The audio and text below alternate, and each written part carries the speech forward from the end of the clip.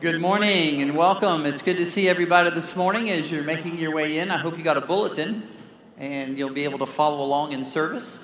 We do have a few announcements that we want to share with you. First, let me welcome you if you're here visiting with us.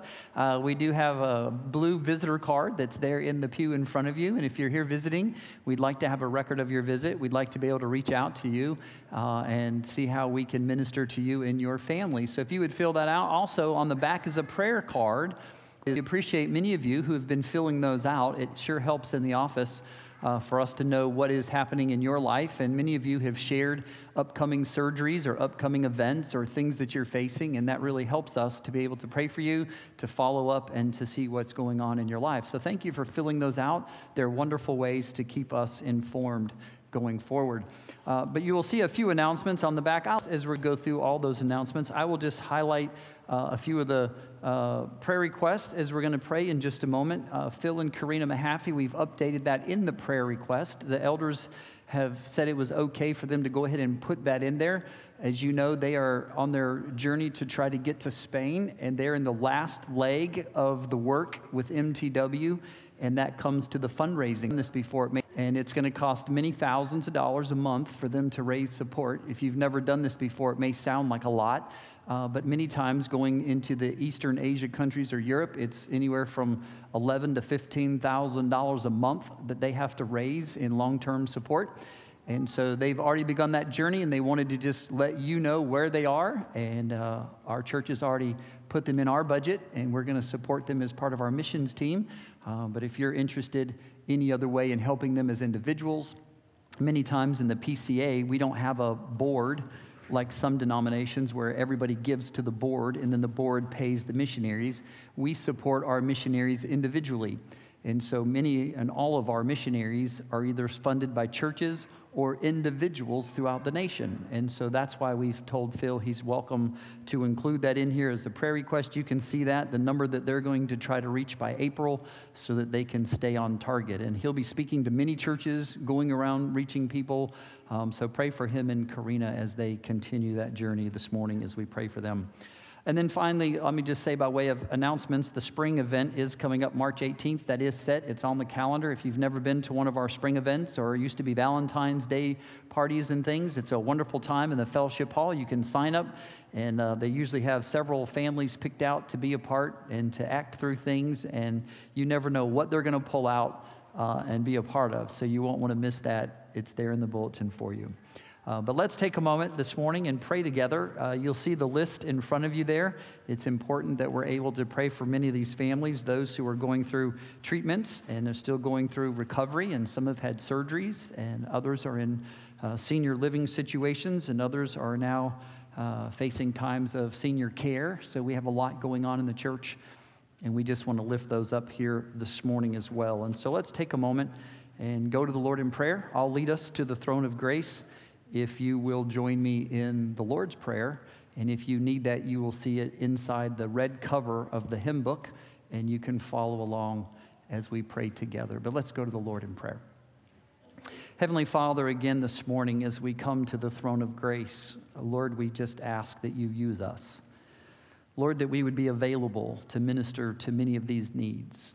Lord, so many times we come to you asking that you would meet the needs when many times you could use us to do so.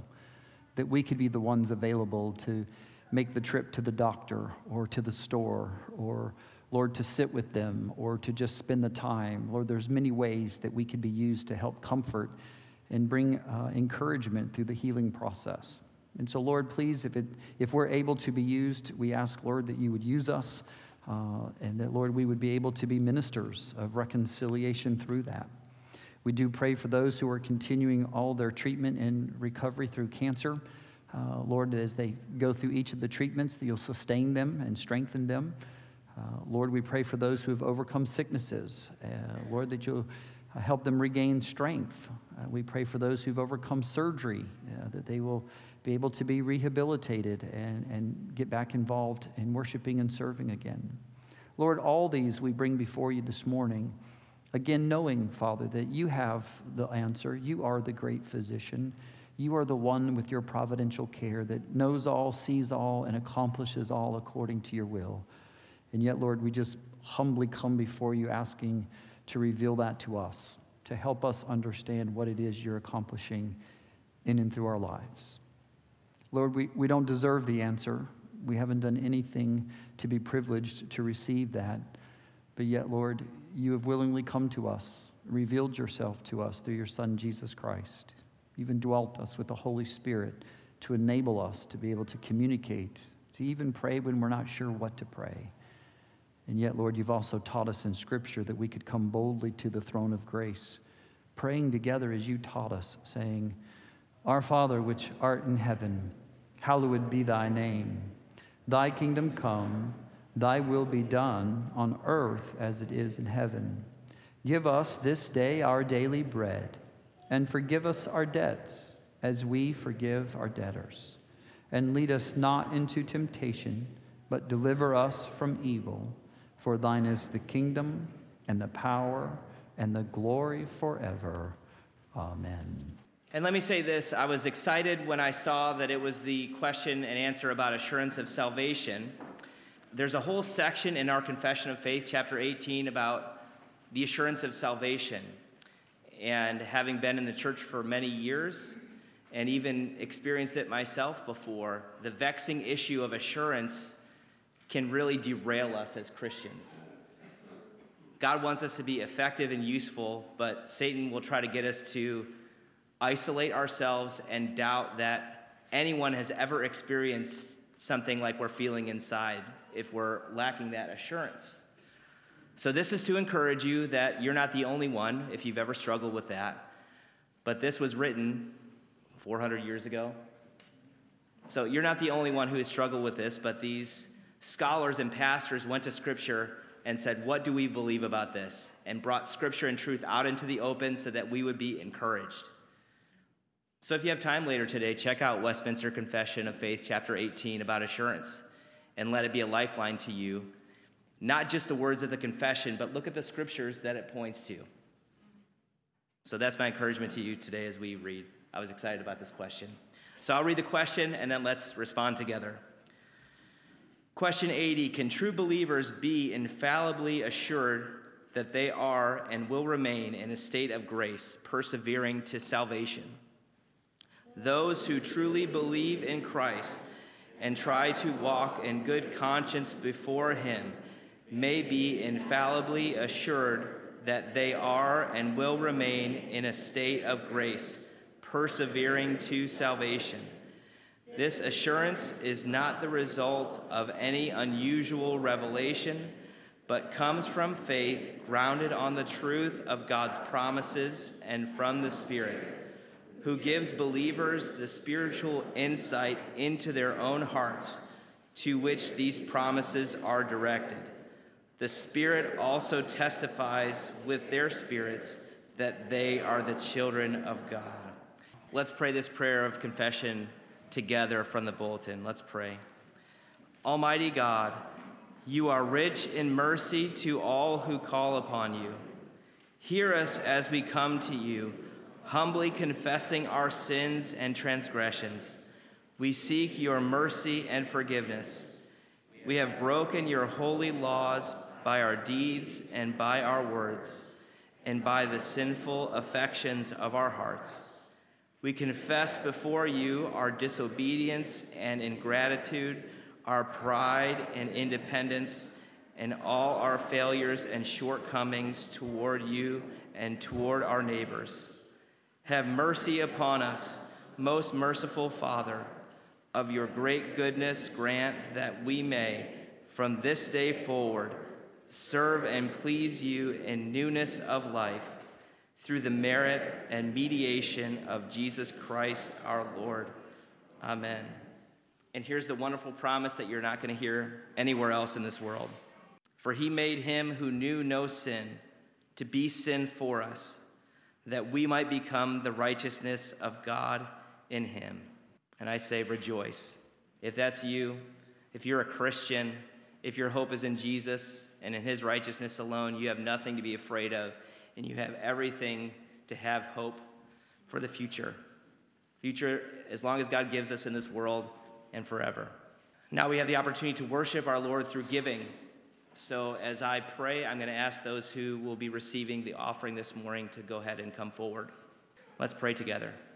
Father, you are the great giver, and even today I reflect how you are always loving us, always pursuing us, always giving us opportunities to draw near and to draw back to you. Thank you for your generosity, your moving toward us that allows us and gives us the confidence to come before you when we've sinned again and again. Father, thank you that we can imitate you in giving and having your heart for one another and having your heart for our community and throughout this world, that the gospel would be preached and that we would truly love our neighbor in word and in deed. And we pray these things in Jesus' name. Amen.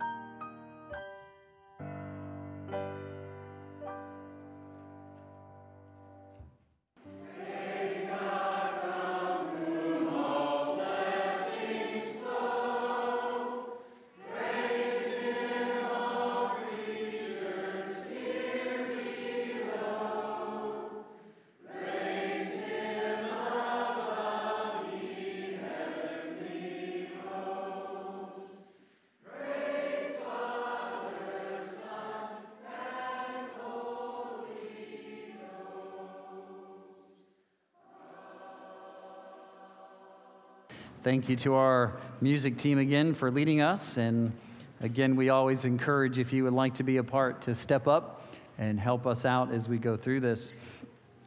I want you to turn to the book of Hebrews. We're going to finish up this morning a journey that we have been doing through the book of Hebrews. And we come to a last section. And I would like to try to take this on and speak to you this morning about what it really means to be committed to this great commission of Christ. If the whole book of Hebrews as a sermon could be put before us, it's that we have a Jesus who is never changing, one that is never being surpassed, and one that has offered all we would ever need in order to be holy, sanctified, and right in the presence of God. But what does that mean for today? A couple of weeks ago, we began to finish up in chapter 13 about what it means to be pleasing to God. And that all of us, I know, want to live our life with that comment answered when people ask, well, how do you know your life is pleasing to God? I can give you a quick answer. It's not based on anything you do. Your life is pleasing to God simply because Jesus Christ covered you. He paid the price. He's brought you into that wonderful access of the heavenly sanctuary and has prepared you to spend eternity with the Father. You have nothing to do with whether or not you're pleasing to the Father. But there is a lot that you can do as a sacrifice of praise to thank the Lord for all that He has done for you.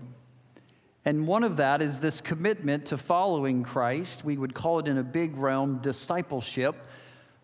How many of you, if I were to ask you this morning, have committed your life to the commission of Jesus Christ?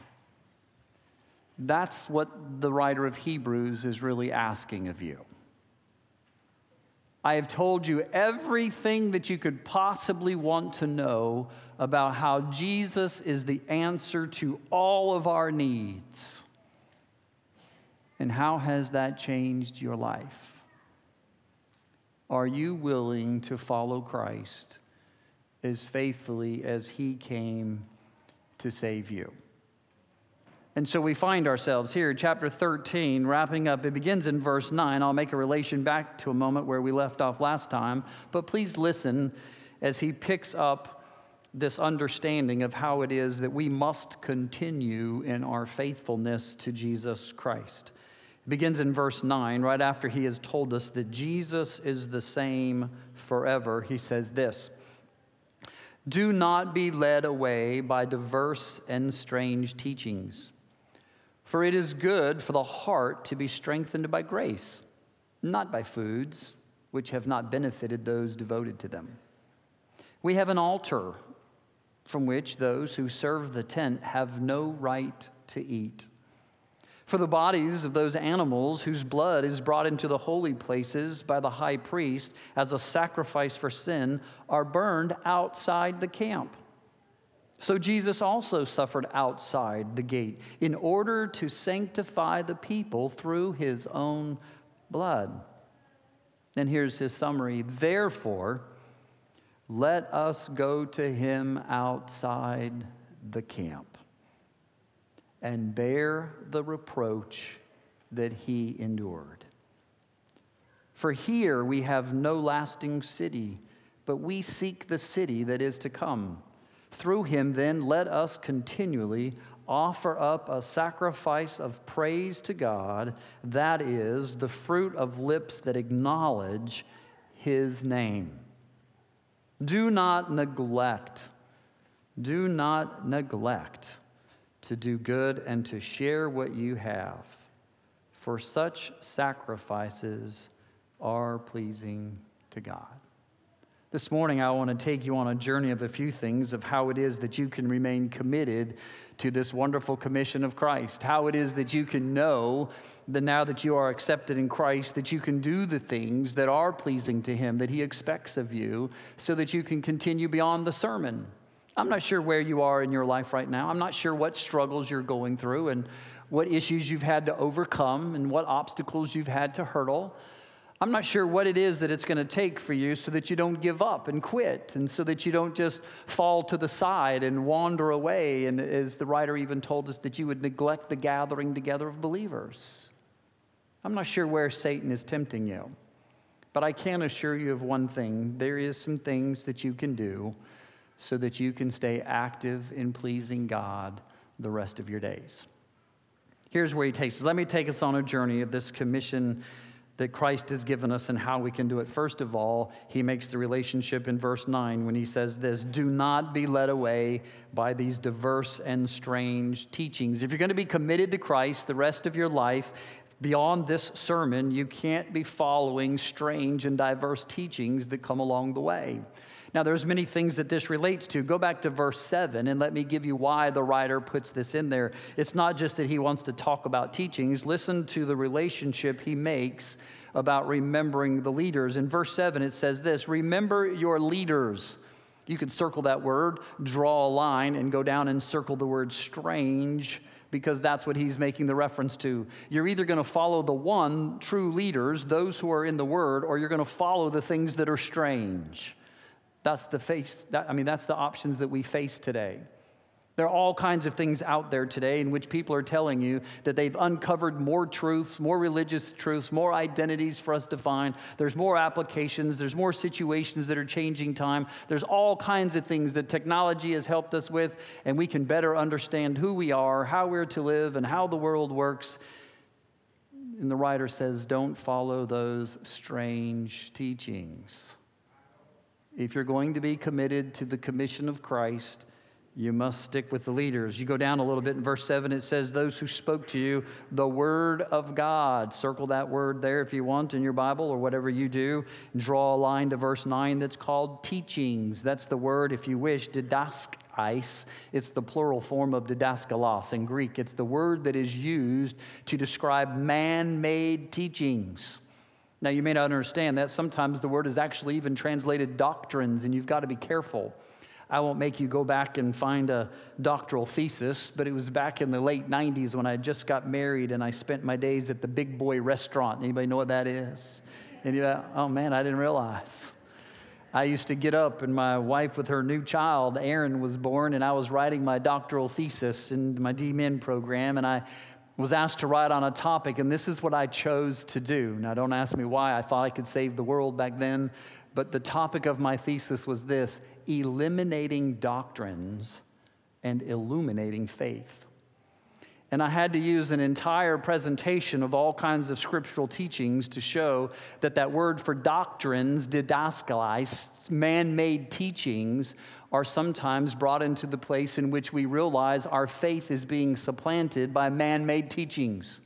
Now, I'm not saying let's eliminate the truths of Scripture, but folks, I would bet many of you are like most Christians. When you open your study Bible and read it, it's not the Bible you're reading, but the what? The study notes. If you're studying a passage of Scripture, you're not opening up many different versions of the text that we have. You're opening up all kinds of commentaries and different viewpoints of what people say about the Bible. You see, we live in a world today where many times, even when we do a Bible study, for good reasons, I'm not knocking that, we have all kinds of books that help facilitate us in our Bible study, because we've grown into a culture in which it is so easy to follow the teachings and the wires of man rather than what? The word of truth.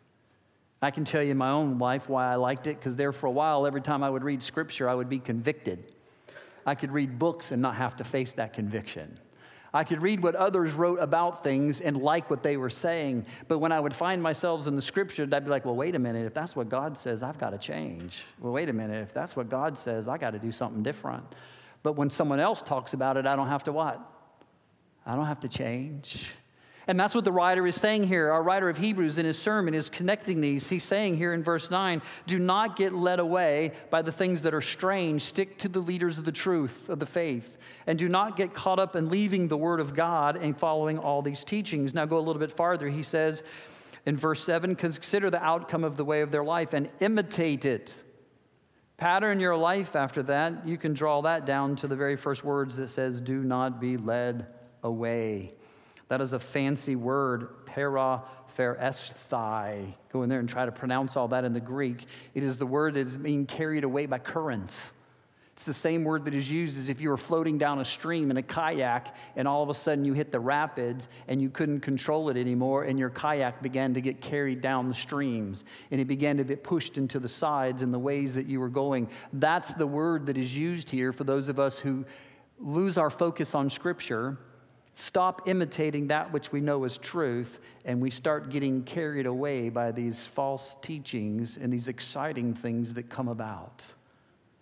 Man, you could go to any bookstore you want and go down the religious aisle and find all the self-help books, we've said this before, and 1,000 different ways to change your church to make it better. The top 10 ways to make your church successful. As if the ways of man have now found a better way to do it than the Word of God.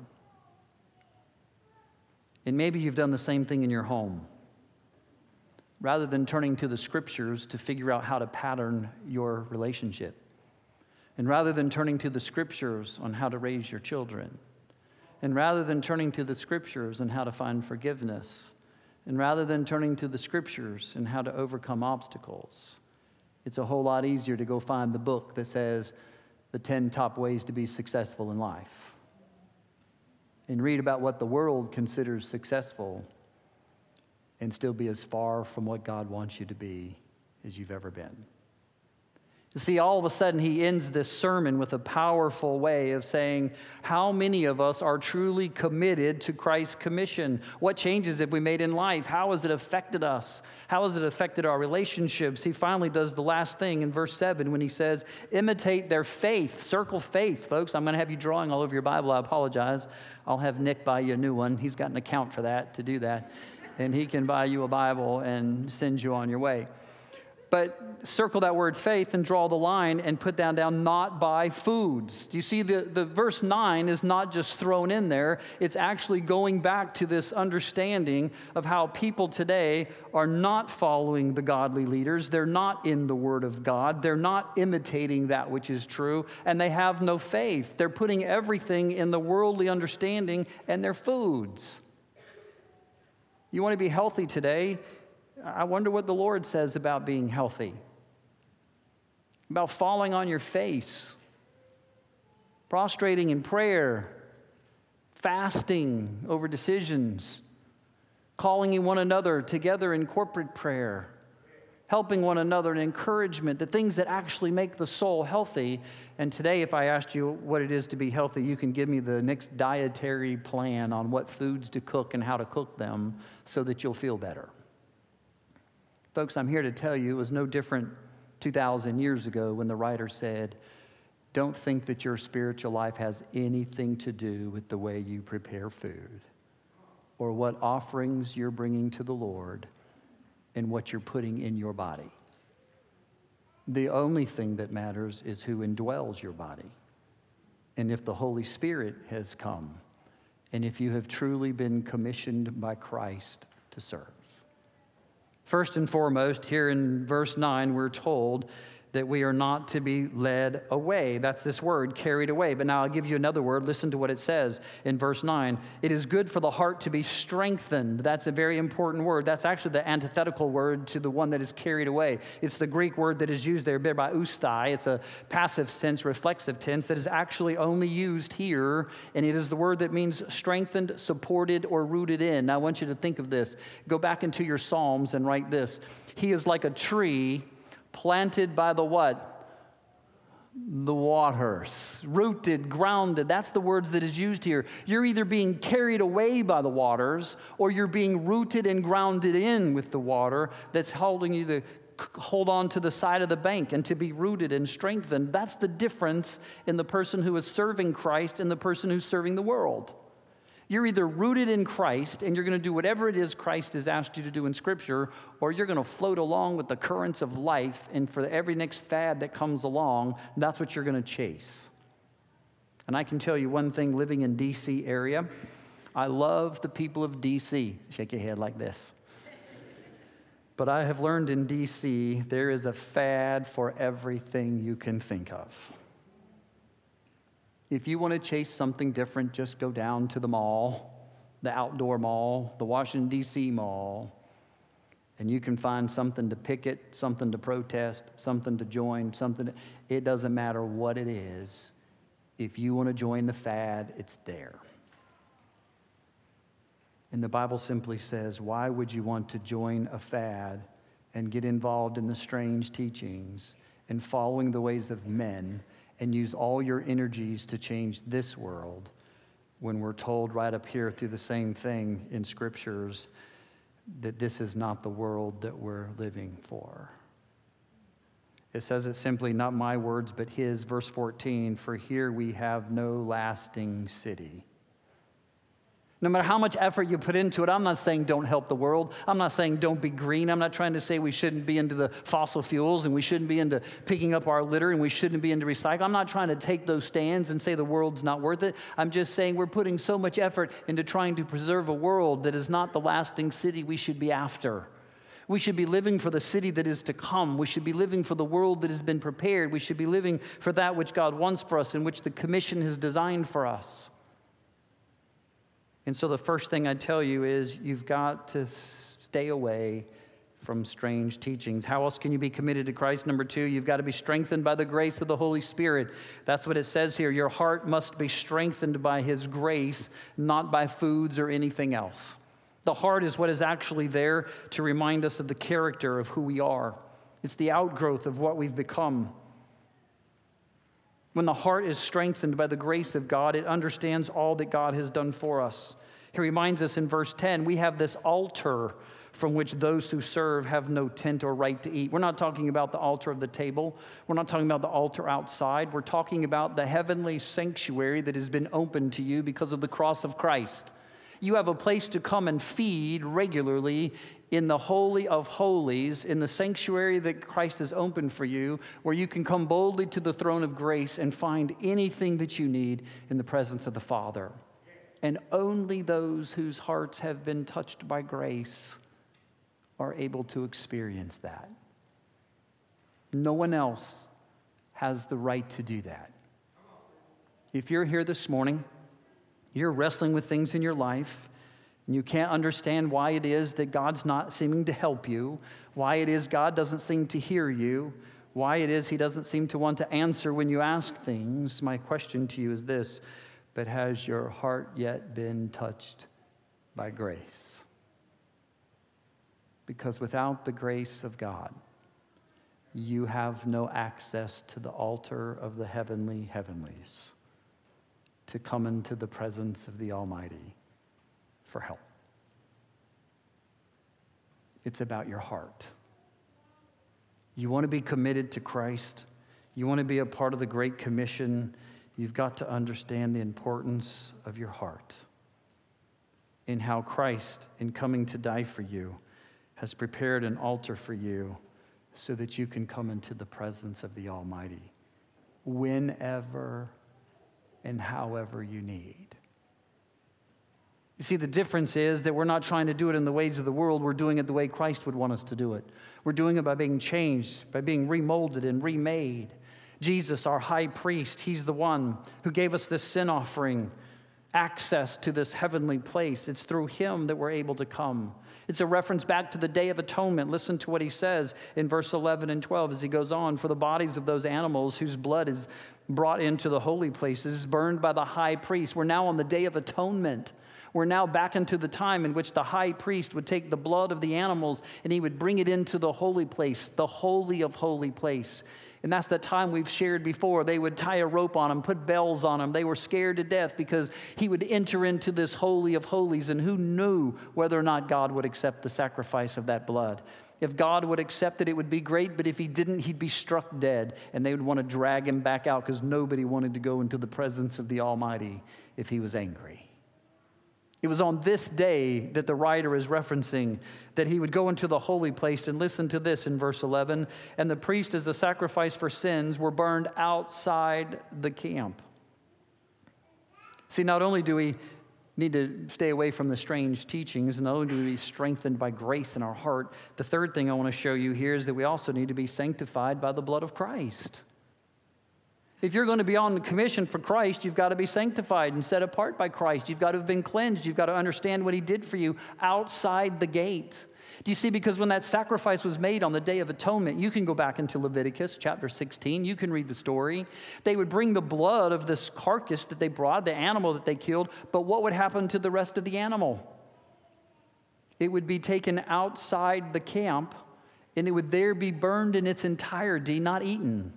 It wasn't to be consumed by any person. It was to be completely burned up outside the gate, outside where the sin could go, outside where the people were unworthy, outside where the people were considered detached and unclean. It's the place that Golgotha would become because Jesus was deemed amongst the sinners, unclean and unworthy, and where He would be rejected by God when He gave His life for us. Have you been sanctified by Jesus Christ? Has His blood been sprinkled over you? Has He come to make you ready for the presence of the Father? You see, all of these analogies come together because on the Day of Atonement, it's all about God and praising Him for what He's done, not because of the sacrifice. We were asked to give our best. We were asked to bring what it was the male without blemish, our only one. We were asked to bring our best before the Lord on the Day of Atonement so that we could say, Lord, whatever it would cost us, it would still never compare to what it cost you. For you gave your what? Your only begotten Son. For me. For me. Outside the gate, away from the holy place, away from His sanctuary, when He left the portals of heaven, the tabernacle was designed and built after the pattern given Moses of where Jesus reigned on high. And when He came to earth, He wasn't even welcome in His own place. The whole picture patterned for Him, and they took Him outside the gate. They took Him to be with those that were deemed unworthy. The blood of Christ. Thusi hosterion. It's the Greek word that we get here translated for altar. It's the reference not to an altar, but throughout Scripture it's the reference to the cross of Christ. And even more so at times a reference to the heavenly sanctuary. It's that altar, it's that place we belong. It's that place in the presence of the Father. To be sanctified means to be prepared to be in His presence. It's a lifelong process. Those of you who've been through it, you've studied it and know it. There's the three main realms that we have in this world. We're justified, sanctified, and what? Glorified.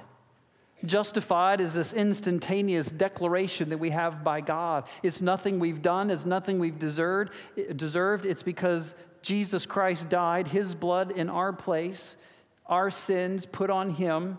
We made Him who knew no sin to what? To be the sin, and He propitiated for us. He took our place, and because He took our place and He appeased the Father and the wrath was put out, God now looks at us and just simply says, I declare you right. You're justified. But then there comes this part called sanctification, hagios, or holiness. It's the word that is used to mean set apart, because for the rest of our lives, we're being sanctified by the Holy Spirit. It's this process of His work in our hearts that we're constantly being changed. The writer of Hebrews says it this way, that our hearts may be strengthened by grace. So that every day of our life, the Holy Spirit working more and more in us is making us more and more ready to experience the presence and the blessings of God in this heavenly sanctuary prepared for us. So that one day when He calls us home, whether you're that 3-day-old who just draws their last breath, covered in trisomy, and the world says it'll never make it, or whether you're 103 and you've drawn your last breath on the side of the bed when others said it's been too long. It's the moment that God calls you home that you realize you're not just justified and being sanctified, you're now what? You're now glorified. He's now brought you to the place because He's exactly what He wants you to be. And He's filling the heavenly sanctuary with those He's made just what He wants them to be. Are you being sanctified by the blood of Christ? Or are you still trying to let the world shape you and form you the way they think you would work best? Still being accepted by the world? Still being looked at as privileged positions? Still being acknowledged by those who are successful? Well, listen to what he says here. He goes a little bit further when he tells us about being sanctified. So Jesus also suffered outside the gate to sanctify us. And he says it this way, the blessings of being with Christ outside the gate. It's an exchange that you must make. And listen to this. If you've come to Jesus outside, listen to the exchange you must make.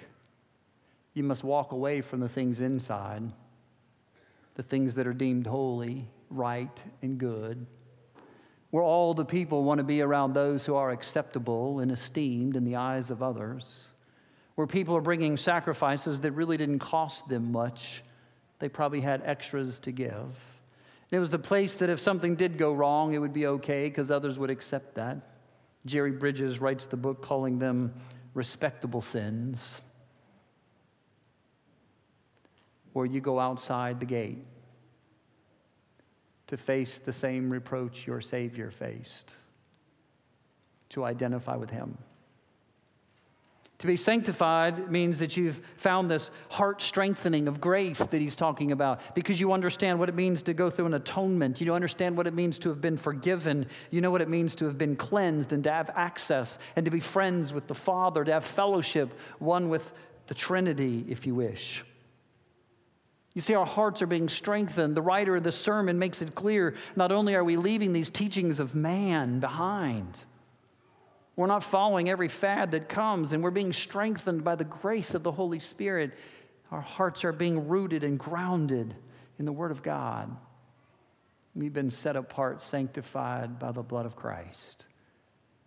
And he takes us on this journey. Look at verse 13. Therefore, outside the camp.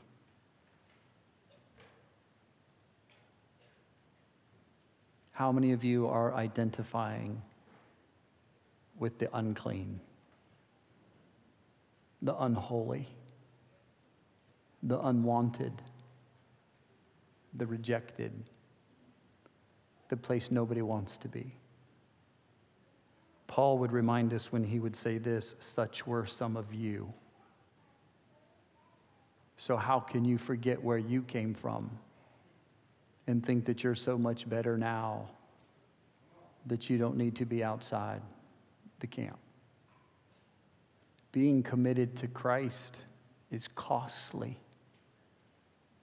Discipleship is costly. It's going to take you on a journey at times to where when you leave these earthly assurances aside, you find yourself on a pattern that many people don't even want to be a part of. The Gospel of Mark, when he's writing, he says it this way when people were asked about following Jesus. If anyone would come after me, let him deny himself, take up his cross, and follow me. For whoever would save his life will lose it, but whoever loses his life for my sake and the gospel's, he will save it. For what does it profit a man to gain the whole world and forfeit his soul? For what can a man gain in return for his soul? For whoever is ashamed of me and of my words in this adulterous and sinful generation, of him will the Son of Man also be ashamed when he comes in glory with the Father. Too ashamed to go outside the camp? Many people will say to me, Lord, Lord. And Jesus said, I will say, depart from me, for I what? I never knew you. Are you willing to go outside the camp? Do you understand back in the book of Exodus when Moses was there reaching out to the people, they'd built the calves, they rejected God, they rebelled against him, that when Moses came down and he set the tent back up, do you remember where he set the tent up? Outside the camp. It would be outside the camp that Moses would take his people. It's where Moses would meet in the tabernacle. He would take it to the people. He would bring God to the people who were outside, who were rebellious, who had been against him, who had sinned and who had failed. And yet Moses set the tabernacle up in the midst and said, God, when you come to meet with me, let's meet in the midst of what? Sinners. Maybe your journey with Christ right now is looked at more upon getting away from the life you want to live or lived into a place where you don't have to worry about living that kind of life. In other words, my Christianity has exalted me. It's lifted me up. It's given me better friends, better life, better jobs. I'm recognized by others. I have a recognition in this world that's different. But outside the camp, folks, you're going to suffer the loss of privileges. Outside the camp, you're going to suffer the loss of all the recognition of certain people. And if you're like me, you might not even be acknowledged by your own father for many, many years because you made a choice to follow the Bible. Outside the camp. Is it too costly? You see, the sermon comes to an end when he begins to say it's not just about the strange teachings. It's not just about strengthening our heart of grace. It's not about just being sanctified by the Holy Spirit. It's about serving outside the camp with Jesus Christ. And finally, listen to what he says. This being consecrated and set apart. He says down here in these verse 14, he goes on, this lasting city that is to come, verse 15, through him then let us continually offer a sacrifice of praise. You know, throughout the book of Hebrews, not that you really care, but we constantly got these words, hagiadzo, the word for holiness, set apart. We got the words katharizo, which was the word for cleansing and to be made clean. We got the word teleao, which is the word for perfect or complete. You see, the whole sermon's been built around the understanding that when we come to Jesus Christ and we meet him outside the gate in the place in which he came to us because we couldn't come to him, it's because he would make us holy, he would cleanse us and perfect us. In other words, he's making us acceptable to be in the presence of God so that we could praise him. That our lives could become a sacrifice of praise. Romans chapter 12, verse 1 and 2 says it better than anything else when they simply remind us, I appeal to you, therefore, brethren, by the mercy of God, present your bodies a living, holy, acceptable to God. It's your spiritual worship. Do not be conformed to this world. Let me back up. Do not follow all the strange what? Teachings. Paul's writing at this time. But be transformed by the renewing of your mind, the strengthening of your heart, by the grace of God. And then he says this, by the testing that you may discern what is the will of God, and catch this, what is good, acceptable, and perfect. Hebrews simply says, you now have the right to be as of the sacrifice of praise. To be in the presence of the Almighty Father unashamed, and to say thank you. And to tell the world all he has done for you. Yes, we look to the heavenly Jerusalem. Outside the city, outside in the place nobody else wants to go. And we realize it's not because we have a sacrifice ourselves to give, but we have become a sacrifice like he. You yourself, a living sacrifice for the Lord. The writer of Psalm 50 says it this way when God responds, hear, O my people, I will speak. O Israel, I will testify against you. I am God, your God. Not for your sacrifices do I rebuke you. Your burnt offerings are continually before me. I will not accept the bull from your house or the goats from your folds, for every beast of the forest is already mine, and the cattle on 1,000 hills. I know all the birds of the hills, and all the moves in the field is mine. If I were hungry, I would not even tell you, for the world is mine, and the fullness of it is already mine. Do I need to eat the flesh of the bulls or drink the blood of goats? I'm not interested in your sacrifices. He says this, offer to God a sacrifice of thanksgiving and perform your vows to the Most High God. Call upon him in the day of trouble. He will deliver you, and you will glorify him. Verse 23 says, the one who offers thanksgiving as his sacrifice glorifies me. To one who orders his way rightly, I will show the salvation of God. You want to be a pleasing sacrifice to the Lord? You've got to stop following strange teachings. You've got to have a heart that is strengthened by grace. You've got to have a life that has been sanctified by the blood of Jesus Christ. And you've got to be serving outside the camp amongst the world where Jesus came. And finally, you've got to be a sacrifice of praise, a holy, living sacrifice to God. Oh, I'll say the words. I don't remember who it was, if it was Wiersbe or Murray or one of the writers from years ago. He said, the problem we have with living sacrifices is for most of us, we want to get up and walk away. Where are you this morning? Where are you? Are you wanting to be a sacrifice pleasing to God, or have you gotten up and walked away? Let's pray. Heavenly Father, thank you. Thank you for the sermon of Hebrews. Thank you for your inspired word, your inerrant word. Lord, as we've learned through Hebrews, your Son, Jesus Christ, is the Messiah. He is the one that we have long awaited. And now that we've experienced him, now that we know him, Lord, help us to be committed to him. Help us to lay down our lives like he laid down his life. Help us to give our love like he gave his love. Help us to fellowship like he fellowshipped, so that we could be a sacrifice pleasing to you.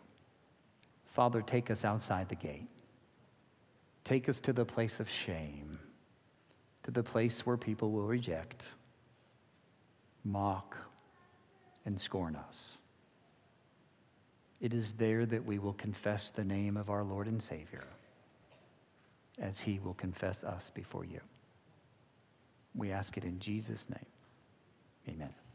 If you'll receive the benediction as the conclusion to the book of Hebrews, the writer writes this, and now may the God of peace, who brought again from the dead our Lord Jesus Christ, the great shepherd of the sheep, by the blood of the eternal covenant, may he equip you with every good thing that you may do his will, working in us that which is pleasing in his sight, through Jesus Christ, to whom be glory forever and ever. And all God's children said, amen. Have a great Lord's Day.